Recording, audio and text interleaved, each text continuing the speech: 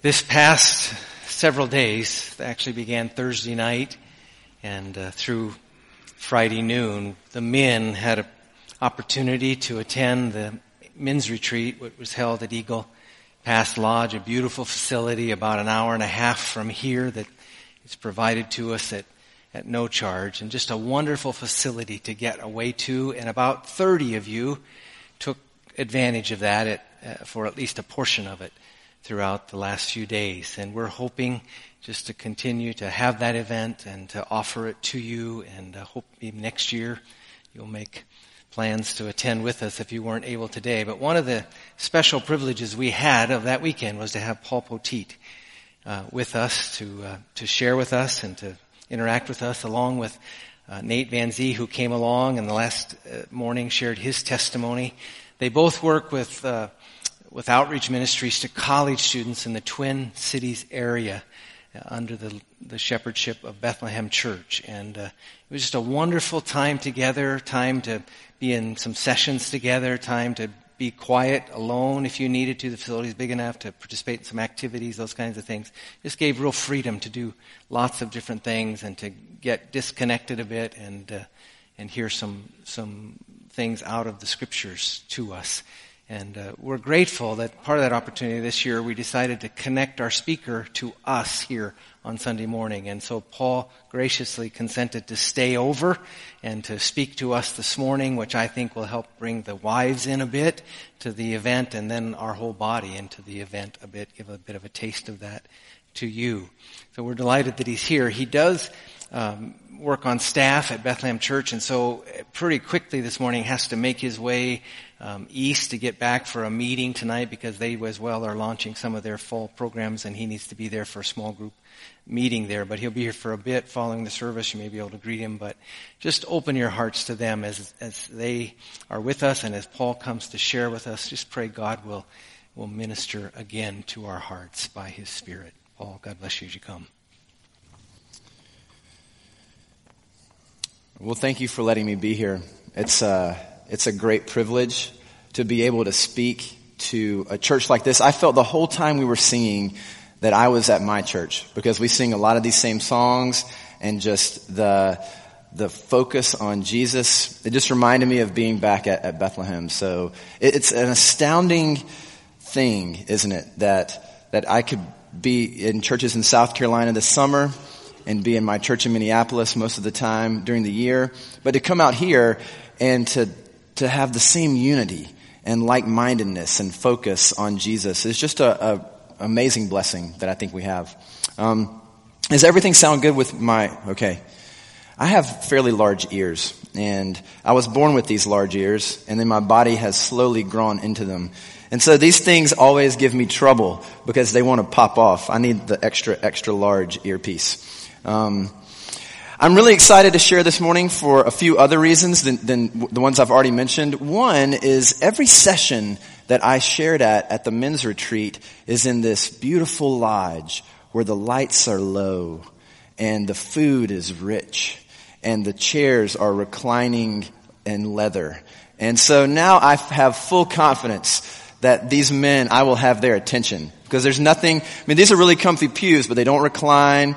You didn't just eat some of the best food you've ever had in your life, so I know that I have the men's attention this morning. And I'm really excited to get to speak with the ladies here as well. So if you have some questions about your husbands, come talk to me afterwards, and I'll give you the down low on what's going on with those guys.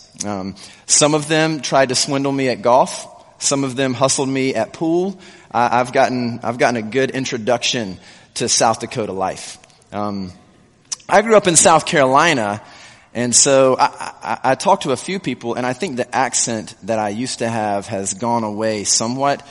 But if you can still hear it, then you're welcome for the exotic sound. Whenever I hear a pastor speak from Australia or Scotland or England, and they have a really cool accent, I just love listening to them. And I've wanted to maintain that a little bit for you guys with my southern accent, if it comes out. So like Pastor Ron said, what we talked about this weekend was, I'm going to go in a little bit reverse order. We ended with this challenge to take the powerful relationship that we have with Jesus Christ and talk to other people about that. People maybe in our neighborhoods or at our schools or in our workplace, wherever it might be, that we have this amazing blessing that we've sung about, that we've already talked about so much this morning, of holding out the treasure of Jesus Christ to people. But what really helps you do that is okay, if that was the most outward ring, you bring it in a little bit, and what helps you do that is when you have a community of people speaking into your life and holding you accountable. We talked about as iron sharpens iron, so one man sharpens another. So there's a sharpening element that happens as we interact with the body of Christ. So what you guys experience here and what we experienced over the last few days is this getting close together, being honest about our lives, and speaking into our lives. But what really allows you to do that is the deepest level is understanding who you are in light of a holy and righteous and perfect God. And in our ministry in Campus Outreach in Minneapolis, this summer our students go down to Myrtle Beach, South Carolina. We take about 120 students down there. They live at a hotel for 2 months and they work jobs, and we do Bible studies and different things. And we also give them a little book. And this year we gave them a little book by a guy named A.W. Tozer. And in that book, he's got a quote, and I'm going to read the quote to you. He says, "What comes into our minds when we think about God is the most important thing about us." So he's saying when it comes to who you are, that the most important thing about you is what you think about God. And we talked about that some this summer. But I really I quoted him a few times over the last few days. I really like C.S. Lewis. And he has another quote where he talks about this quote. He says this, "I read in a periodical the other day that the fundamental thing about us is how we think of God. By God himself, it is not. How God thinks of us is not only more important, but infinitely more important. To be loved by God, not merely pitied, but delighted in, as an artist delights in his work, or a father in his son, is unimaginable." So one guy's saying the most important thing about you is what you think about God. But the other guy is saying, no, the most important thing about you is what God thinks about you. And I want to tease that out for a second. Imagine that all of a sudden there was a big noise in the back of the church and the doors flung open and in walks God, or in walks Jesus. And you turn around and you catch eyes with him and he's looking at you. What would his face be? Would he be smiling? Would he be upset? Would he be like giving you that glare? Sometimes I have two little girls and they tell me that I have this look. My wife tells me I have this look as well. Would you be getting the look from Jesus? What would his countenance be? What does he think of you? That's what C.S. Lewis is asking. What does God think about you? Is he pleased? Is he disgusted? Is he growing impatient? Is he like tapping his foot as he's looking at you? What is God's countenance upon you? Because honestly, what else matters? That's what he's saying. It's the most important thing in the world. The most important thing about you is what God thinks about you, how God looks at you, how God views you. And, we talked this weekend with the guys. One of my questions for them is that every man asks the question, do I have what it takes? Do I have what it takes? Am I man enough? Can I do enough? And what I mentioned to them, I believe in the brief amount of time that I've been married and interacting with my wife, that the question that I would hold out that women ask is, am I lovely? Am I lovable? And even those two questions of do I have what it takes and am I lovely, that men and women might ask, even those things don't come close to what does God think about me? What is God's countenance for me? Is God pleased? Does God like me? We sing songs and we talk about how God loves us, but does that really go deep? Do you really feel that? If he were here, what would he be? What would he say? What would he do? How would you feel? And then maybe there's some of you in here who don't really even ask that question. Like you're investigating, you were invited here this week, this is your first time coming, all these things are starting up, and you thought, I want to be a part of this startup stuff. And you've not really asked that question. You don't really think about it. But you do think about approval. We all long to be delighted in and to be praised. I like the Lord of the Rings, and in those books, the author has a quote where one of the kings says, "The praise of the praiseworthy is above all rewards." So when someone who you esteem highly says something good about you or compliments you, it means a lot. I sometimes do welcomes at our church, and I'll have my college students come up and say, "That was a great job, Paul." And I'm like, "Oh, okay, that's great." But one time I picked up our former pastor, he's a guy named John Piper, and I picked him up at the airport. We were in this snowstorm, and he had to ride in the car with me for about 30 minutes. And he said to me at a lull in the conversation, "Paul, I love it when you do the welcomes at our church. It just really encourages me." And that meant something. You know, it's one thing for this little 18-year-old freshman who doesn't really know very much to say, "Good job." It's another thing for this veteran minister and author to say, that was really good. And even that doesn't mean very much compared to the creator of all the universe. What does he think? What does he say about you? What does he say about me? How can we know for sure, right? That's the question. When I was growing up, I grew up in a Southern Baptist church in South Carolina. And every Sunday, the pastor would give an invitation, and we would have a song that played for usually a long time until someone came to the front. And it would invite you up to pray a prayer or to ask Jesus to come into your life. And it was very sincere. I really believe that. And I remember walking down the aisle to the song "Just As I Am," and then I think I walked back up the aisle just as I was. And yet I didn't know, like, am I praying it the right way? Like, am I saying it right? Or am I doing it enough? And so I can remember sitting back in the pew. I'd already walked up once, so I couldn't walk up again. But I remember month after month thinking, okay, I'm just going to say that. I'm just going to pray back here in the pew, because I just don't know if I've done enough. I don't know what God would think about me. I'm not sure. And then I can remember being in my bed at night praying, okay, God, come into my life. I want to have faith in you. And just not being sure, have I done enough to get God's smile? Am I being good enough to get God's smile? How do I know? And I wonder for you, how do you know? I mean, maybe you feel the same thing that I did, this uncertainty of is my faith strong enough? Or do I believe enough? Or maybe you think, there's no way he loves me, because he knows the sin in my heart. He knows this one sin that I've struggled with for years upon years upon years. So I don't have any hope. I know he's frustrated with me. I know what I've heard is that he loves me, but honestly, he's disappointed in me. And so how can we know? I think that's the fundamental question that we need answered more than anything else, is how do we know that we have God's smile? And the way that I want to go there is in the book of Exodus. So if you have a Bible, or I don't know if maybe you have Bibles in your pews or your phone, and you can open it up and then swipe around. College ministry, they never bring their Bibles, but they always bring their phones. Exodus chapter 12, verses 21 to 28. But before I read it, let me just pray and ask the Lord to do a work by his Spirit with us today. Father, thank you so much for your word. Thank you that when we have questions like these, you answer them.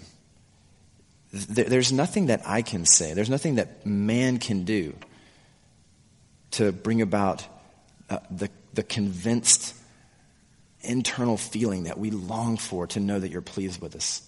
And so I pray that you would work. You know each person's answer to that question of what would be God's face for them. You know each person's struggle, what each person needs. This is no coincidence that we are here today for this message. And so thank you that you're at work in these ways. And I pray that there would be some here who are very comfortable for all the wrong reasons, and would you disrupt them? And there are some who feel very disrupted, and would you comfort them? That's the kind of work that you do. And so we ask you in the name of your Son, Jesus Christ, to do that work. Amen. So let me read Exodus 12, 21 to 28. You're probably familiar, the Israelites are in Egypt, and Moses is leading the people, and God has been visiting these plagues on the Egyptians. And he turned the water into blood, and then he made frogs come out, and then hail, and struck the cattle, and all these things, and it's getting up to the last plague that God's going to do to try to move Pharaoh to let the Israelites go. And so he's talking to Moses, and he's told him what he's going to do. And then, in this passage, verse 21, then Moses called all the elders of Israel and said to them, go and select lambs for yourselves according to your clans, and kill the Passover lamb. Take a bunch of hyssop and dip it in the blood that is in the basin, and touch the lintel and the 2 doorposts with the blood that is in the basin. None of you shall go out of the door of his house until the morning, for the Lord will pass through to strike the Egyptians. And when he sees the blood on the lintel and the 2 doorposts, the Lord will pass over the door and will not allow the destroyer to enter your houses to strike you. You shall observe this rite as a statute for you and your sons forever. And when you come to the land that the Lord will give you, as he has promised, you will keep this service. And when your children say to you, what do you mean by this service? You will say, it is the sacrifice of the Lord's Passover. For he passed over the houses of the people of Israel in Egypt when he struck the Egyptians, but spared our houses. And the people bowed their heads and worshipped. Then the people of Israel went and did so, as the Lord had commanded Moses and Aaron. So they did. So I believe that the way to really understand, to know that God would smile upon you, is by the way he talks about the lamb throughout the Bible, the story of the lamb. And there's a lot of different places in the Bible where he mentions the lamb. We sang a song, Behold him there, the risen lamb. We've talked about lamb already today. And I think the more that you understand this idea of what is the lamb and what's the deal with this, it gets you to the place of knowing that God smiles on you. So I want to walk through that. In this passage, I have 3 points. The first one is, why do you need a lamb? So if you think about the Israelites, why did they need a lamb? What was going on? The Lord was about to send the destroyer. He was about to send some aspect of his power, of his wrath through the houses, any house, Egyptian or Israelite, that did not have blood on the door. Everyone was going to meet the destroyer. The destroyer was no respecter of persons. He didn't say, hey, you guys just sit tight and I'm just going to pass through and kill the Egyptians. He said, no, you have to have the blood of the lamb on your door, or else the destroyer is going to come. And another way to think about that idea, Paul talks about it, you don't have to turn there, is in Romans 3:23. What Paul says is that all have sinned and fall short of the glory of God.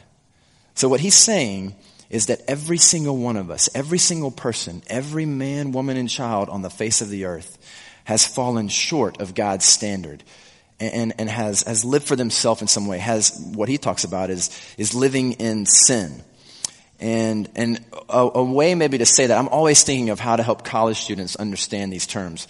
One way to think about that is nobody's perfect, right? I mean, everyone agrees with that statement, that there are no perfect people. No one's perfect, because everyone is struggling in some way. Everyone has fallen short in some way. That's why if God were to come in, we have that kind of sinking feeling maybe, because we know what we've done. We know what we've thought. Everyone. That's how the Bible talks about it. There's a show called American Idol. I don't know if any of you guys ever watch American Idol. I haven't watched it in a long time. I used to watch a lot of the clips of people who've tried out for American Idol and have not done such a great job. And those are some pretty funny clips. But the very first season of American Idol, the girl that won it was named Kelly Clarkson. And now she's gone on to produce a lot of songs. And she has a song on the radio. It's not on the radio anymore. Maybe it was on about 1.5 years, 2 years ago, called Dark Side. And what she said in the song, in the chorus, was, everybody has a dark side. And I'm driving down the road and I'm listening to this and I think, yes, amen, Kelly. Like, you've got it. Kelly, you're preaching Romans 3.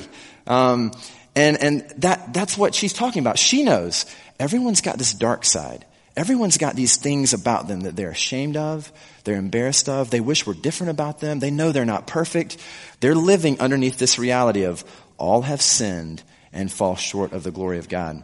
But the idea, like the word sin, maybe could be a fuzzy concept. So I just have two ways to define it. One would be slavery. Being controlled and unable to stop sin's power over you. Maybe there are things in your life, maybe some kind of addiction that you wish you could just stop. Maybe that's to some kind of drug, maybe that's to food. I think the thing that I maybe struggle with the most with addiction is maybe work, because I just never feel like I can stop. Like I always want to be doing more, or I want to, just 4 more email, or then I come back home and it's like, well, just wait a second, sweetie. I need to do a few more texts. And at times I step back and I think, I'm controlled by these things. And I wonder, is there anything in your life that you feel like is controlling you? That you can't stop, that you've said, I'm not going to do that again. But then you end up doing that again. I say that sometimes with my daughters. A few weeks ago, my wife went to Alaska. Her aunt and uncle live up in Alaska, and so she went to visit them for a whole week. So it's just me with my 7-year-old and 5-year-old daughter for the whole week. They didn't have school. It was just Camp Dad. And that ends up being a lot of apologies from Dad. It's more like camp apology from me, because I'm sorry I raised my voice again. I'm sorry I used the scary voice. I'm sorry I gave you the look. What is this look that I give? I don't understand. But at those times, I realize as much as I want to live differently and act differently, so I feel controlled at times by my own frustrations or impatience or selfishness. I wonder, what might it be for you? Jesus talks to the Pharisees in John chapter 8. They say to him, "We are offspring of Abraham and have never been enslaved to anyone." And Jesus answered them, "Truly, truly, I say to you, everyone who practices sin is a slave to sin, is controlled by sin." And maybe that helps in your understanding of sin. Here's the second definition: adultery. You love other things. God isn't enough. You're unfaithful over and over again. In the book of Hosea in the Old Testament, God uses this picture of his people being unfaithful. In chapter 2, verse 13 of Hosea, he says, "I will punish her for the feast days of the Baals, when she burned offerings to them and adorned herself with her ring and jewelry and went after her lovers and forgot me, declares the Lord." I wonder, what might you love? What's something in your life that you just have to have? I mean, I shared one of my lovers is control. Maybe I thought about 3 others. Maybe it's control. You have to be the person that's in control. You're like me. Maybe it's comfort. Anything that's going to make you uncomfortable, you're going to stay away from it because you want to make sure that you maintain comfort. Maybe it's approval. You're just in love with and overwhelmed by what people think about you, what they say about you, how you look in front of other people. And maybe it's power. It's the ability to make things happen like you want it when you want it. But I just wonder, are there things in your life that you love? Because that's what sin is. That's what Paul is saying. All are under slavery. All are controlled. All love other things and have fallen short of God's standard for them. And because of that, we need a lamb. We need something. Because it's not the way it's supposed to be. It's not right. We are the problem. You can understand how bad a problem is by what you do for it.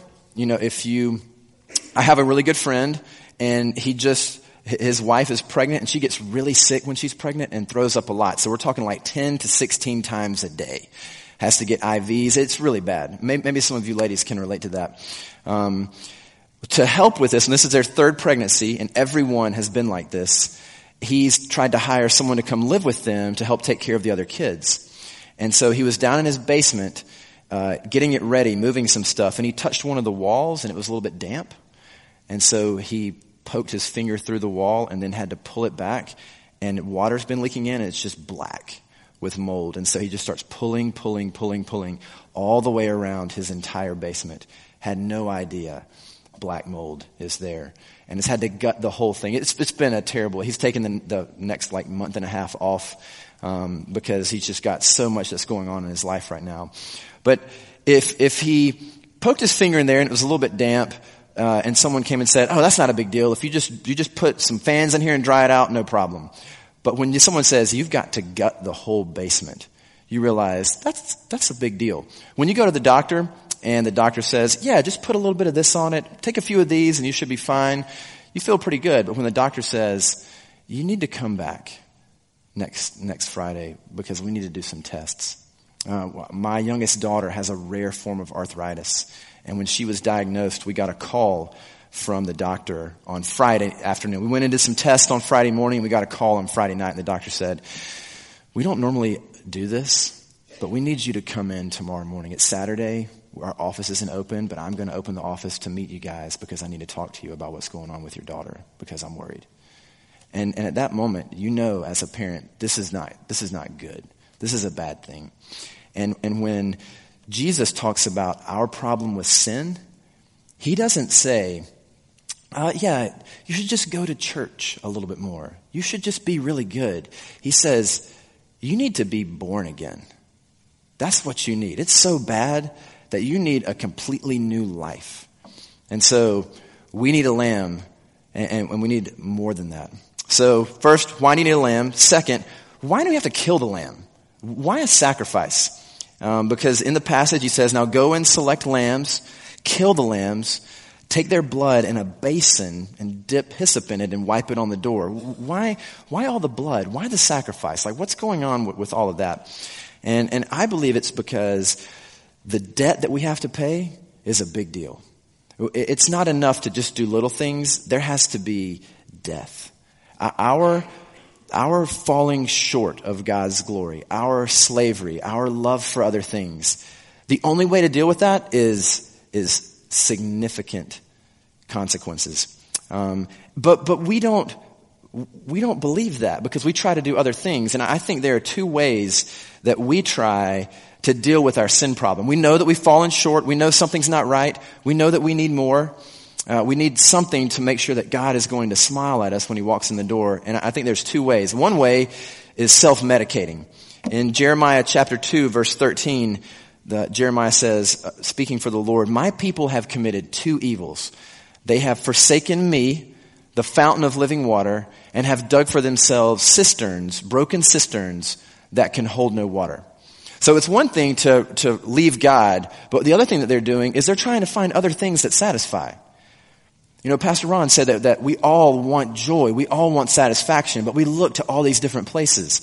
And I think one of the ways that I see people try to deal with their sin, deal with their understanding that things aren't right, is to self-medicate. They run to food, they run to relationships. I see people on the college campus all the time say, "If I just was dating someone, if they just like me." Then they start dating and they say, "If I could just get engaged, if we were just engaged." Then they get engaged and they think, "Oh, once we get married, it'll be great." Then they get married and it's, "Oh, all we need to do is start having children." Or, "I just need this job," or whatever. And you keep running to other things looking to be satisfied. Maybe it's entertainment. Maybe it's work. Anything to numb the pain. Anything to make you forget about what would God's smile be? Would he be smiling? What is his look at me? What is my relationship like there? Something is not right. And the way to deal with that is to medicate, to try to take it into your own hands and fill the void or forget what's really going on. But the other end of the spectrum is self-help.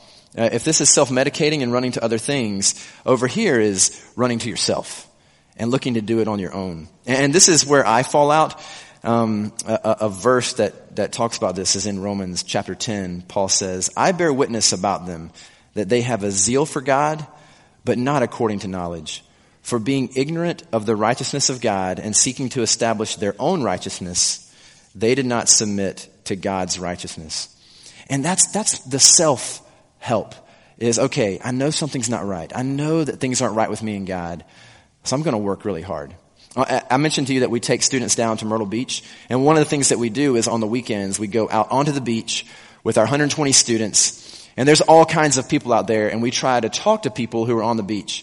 Maybe you've gone to the beach sometime and had these weird people come up and talk to you. That's That's our people. That's what we're doing. To just ask people, what do you think about spiritual things? And what do you think about God? And it's amazing the number of times that people say, when we're talking about these things, yeah, I need to get my life right first, and then I'll start thinking about that stuff.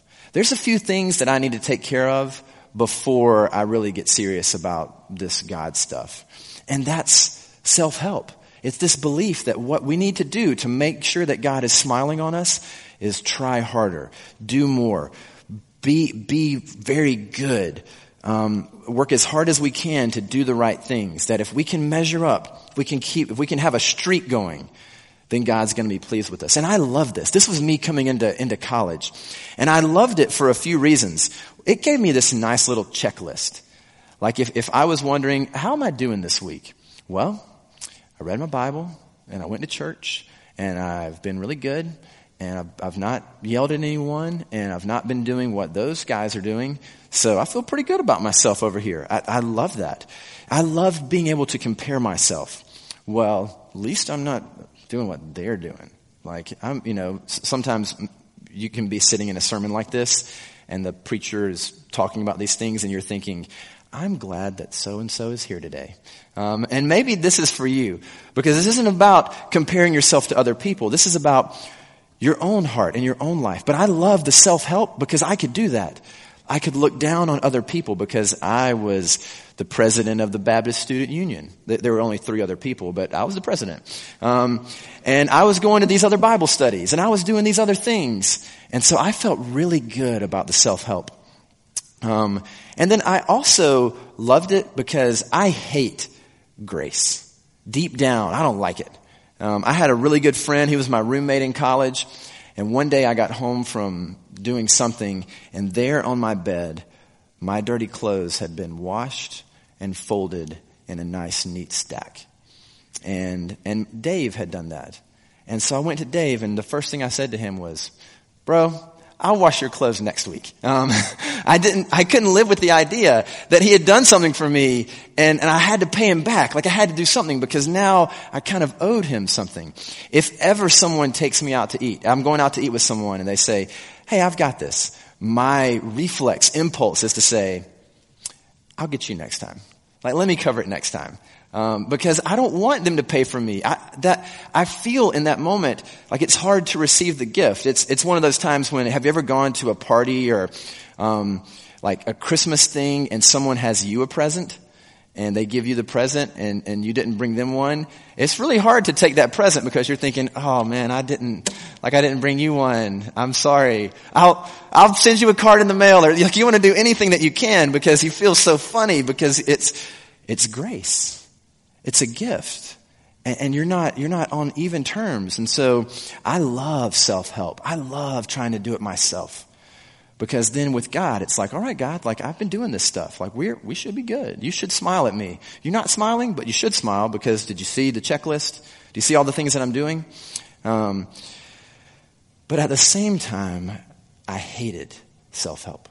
Because I already told you, all the times I would pray a prayer, I always wondered, have I done enough? Like this is my list of boxes that I've checked, but maybe my list should be this long. Like am I checking off enough boxes? Am I doing enough stuff? I would also feel so bad when I failed. Okay, I'm doing these things, but I haven't been doing these things. And then I felt ashamed. I didn't want to tell people that I was struggling because if I would tell them I was struggling, then I ruined this picture that I'm building of how good I am and how much I'm doing. And underneath all of that is that constant reminder that are things okay with God? What does he think about me? Is he smiling on me? Does he like me? Does he know me? So you end up being stuck. We get stuck in our sin. The self-medicating thing and running to these other things, that doesn't help. You just want more and more of that, and it sends your life out of control. But over here, you think you're getting in control, but really it's this relentless pursuit of trying to be good enough, trying to be right enough, trying to do it all. And it doesn't happen. And there's an author that I like. He's a Puritan guy named Horatius Bonar, and he says, when you understand the true nature of sin and how inadequate your attempts are to deal with it, you have to look outside of yourself. You have to look outside of your own efforts. And so this isn't enough and this isn't enough. So we know we need a lamb, and there has to be a sacrifice because our efforts don't do enough. So last point, what can a lamb do? What does a lamb do? And this is a little spoiler alert. Nothing. A lamb like that doesn't do anything. And you might think, wait a second. I mean, the whole point of this is you need the lamb. So what do you mean it doesn't do anything? And I'm just taking it out of Hebrews. This is what Hebrews 10 says.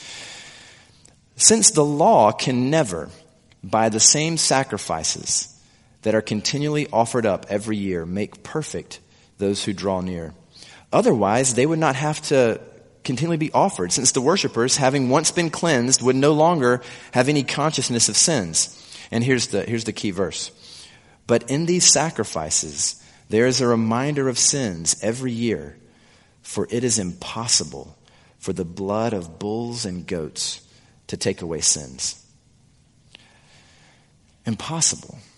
That kind of a lamb won't do it. They may have escaped the destroyer by putting the lamb on the door, but that was once.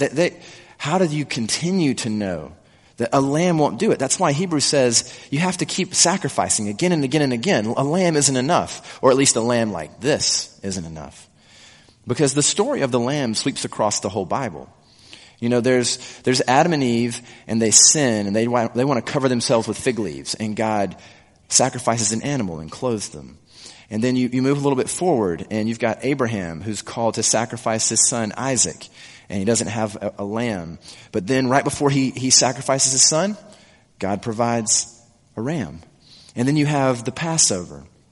Then you've got this place in Isaiah where it talks about this suffering servant who like a lamb that was led to slaughter is going to take our sins on us. And then you go to the book of John, the Gospel of John, right at the start, chapter 1, verse 29. And John the Baptist is baptizing people, and he sees Jesus walking up, and he says, "Behold, the Lamb of God who takes away the sin of the world." You don't need a lamb like the Israelites needed. You need the perfect lamb. You need Jesus Christ. What Isaiah says about Jesus is that he was oppressed.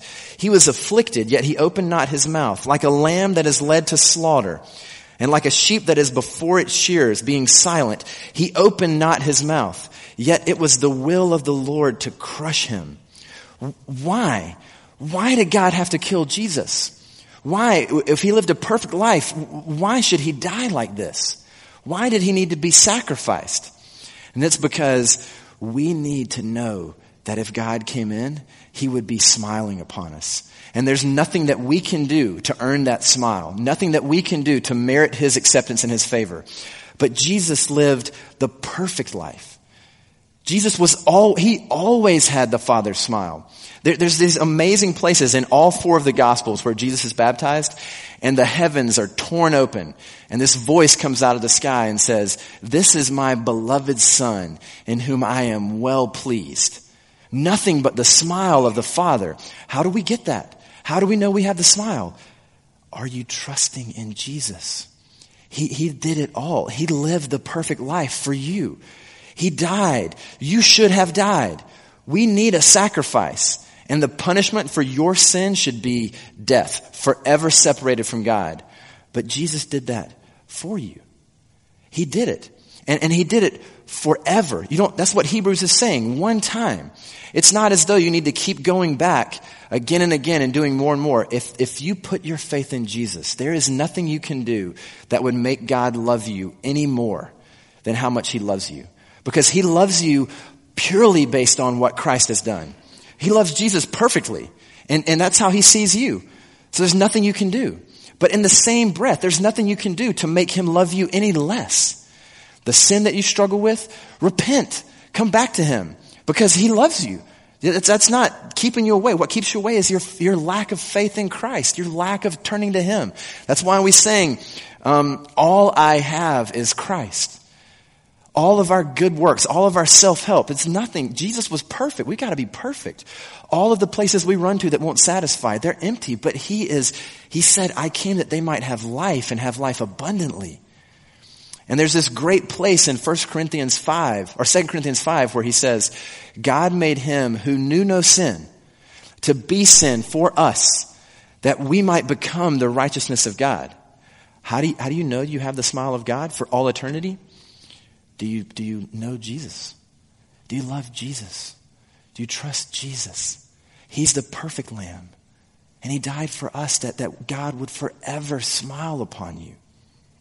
So let me say a few implications to that reality. First, know that it is finished. When Jesus died in John 19, he had received the sour wine and he said, "It is finished." And he bowed his head and gave up his spirit. And this is what I mean by "it is finished." There's a movie that came out many years ago called Good Will Hunting. And the movie's okay. It's graphic language about life in Boston. But in essence, it's about this really gifted kid who meets with a counselor. And as he's meeting with him, it comes out that he was abused by his father, beaten by his father as he grew up. And there's this really powerful scene where the counselor looks at Will and says, "Will, it's not your fault." And he goes, I know. All this stuff, what happened to me, I know it's not my fault. And he goes, no, you don't understand. It's not your fault. And he goes, I know, Sean. It's not my fault. I get it. You said it once already. He's like, no. It's not your fault. And he says, "Stop messing with me." And he says, "Will, it's not your fault. It's not your fault." And he just crumples into a pool of tears because he just can't get it through his head that it's not his fault. And I think the same way for us is, it's finished. And you might say, yeah, you just said that. You read the verse. I know, it's finished. I say, no. It's finished. And you think, yeah, I've got it, Paul. I've got it. I say, no. It's finished. That's what Jesus said. The smile of God is complete, forever, eternal, finished, if your faith is in Christ. That's all that there is. Again, the Puritan guy that I quoted earlier, he has his book, he says, "The voice from the cross did not summon us to do, but to be satisfied with what has been done." And I think that's the call for us, is to know that it's finished. All because of what Jesus has done. God loves you. He smiles on you. He delights in you. Second is I just encourage you to not simply know this, but feel this. To feel this truth. I told you I coach my daughter's soccer team, and whenever other parents are there, there's nothing like seeing parents cheer for children at a soccer game, because whether they kick the ball or not, if it's just going in the right direction, parents are going crazy because they just touched it. It's like this mob of kids running around the ball, and parents are going insane. And I feel like if that's the way that we as parents feel for the good things, the little things that we do, how much more does God delight in what we do as his children? It's a powerful reality. And lastly, you're never done with the cross. I mentioned Genesis with Abraham, with Isaac, with the Passover, with Isaiah, with John, saying that Jesus is the Lamb of God. And finally, in the book of Revelation, chapter 7, it says, "For the Lamb in the midst of the throne will be their shepherd, and he will guide them to springs of living water, and God will wipe away every tear from their eyes." And so at no point in our lives as followers of Jesus are we ever done with the Lamb, because there will come a day in heaven where it's not the lion who's on the throne. It could have been the lion, but he says it's the Lamb who was slain that's on the throne. So for all of eternity, we will remember that we're there not because of what we've done, not because of any other kind of joys that we've sought satisfaction in, but because we have our lives hidden with Christ in God. And that's our hope. Let me pray. And then after I pray, we'll worship some more. Father, thank you so much for your Son. Thank you for the Lamb that was slain for us. The life that we have because of Jesus. The fact that because of what Christ has done, we have your smile now and forever. Nothing keeps us from that. If we're resting, if we're trusting, if we're living in the faith that we have in your Son, that is the source of an identity that is unshakable. And that can do so much in our lives. And I pray in the lives of this congregation and in their relationships with one another and in their witness to this community. and that you would be glorified by this finished work of your Son on the cross. We pray in Jesus' name. Amen.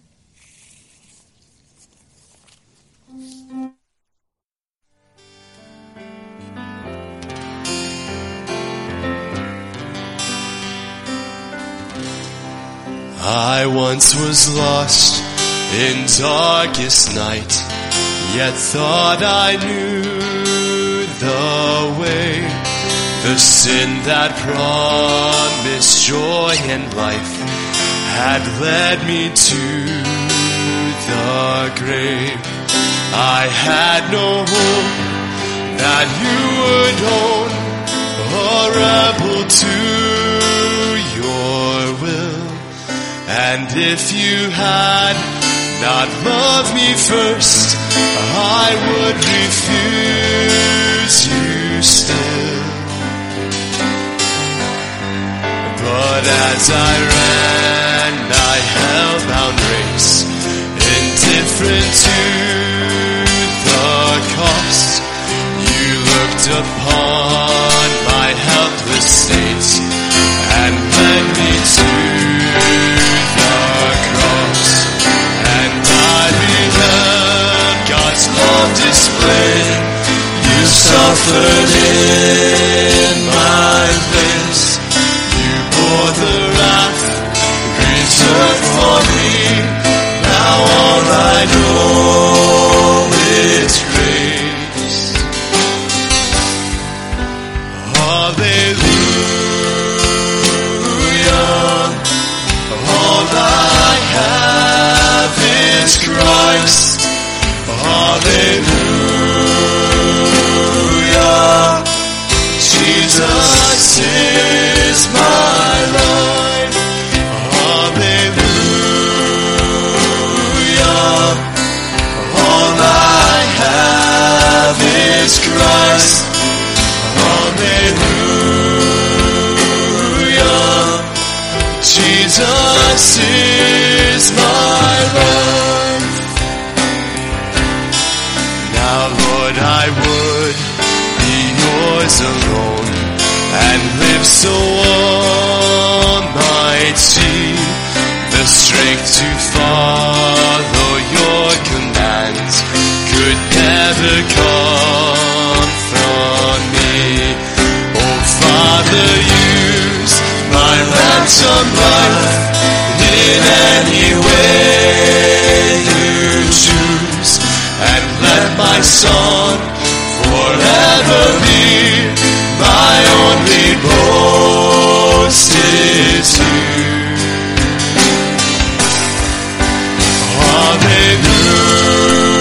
Hallelujah. All I have is Christ. Hallelujah. Jesus is my life. Hallelujah. All I have is Christ. Hallelujah. Jesus is my life. Would you stand with me this morning? You just sang this. In fact, you sang it a couple of times today. It says, and I beheld God's love displayed. You suffered in my place. You bore the wrath reserved for me. Now all I know is grace. Paul displayed God's love to us this morning through the scriptures. And I pray that as you sang, I beheld it, that it came from your heart, that you have beheld it. Let's pray. Lord, there is nothing in this life better than you opening our eyes to behold your love displayed. And Lord, I'm grateful that you do that work. And I pray as we leave this morning that we will go with the joy of seeing it. In Jesus' name we pray. Amen.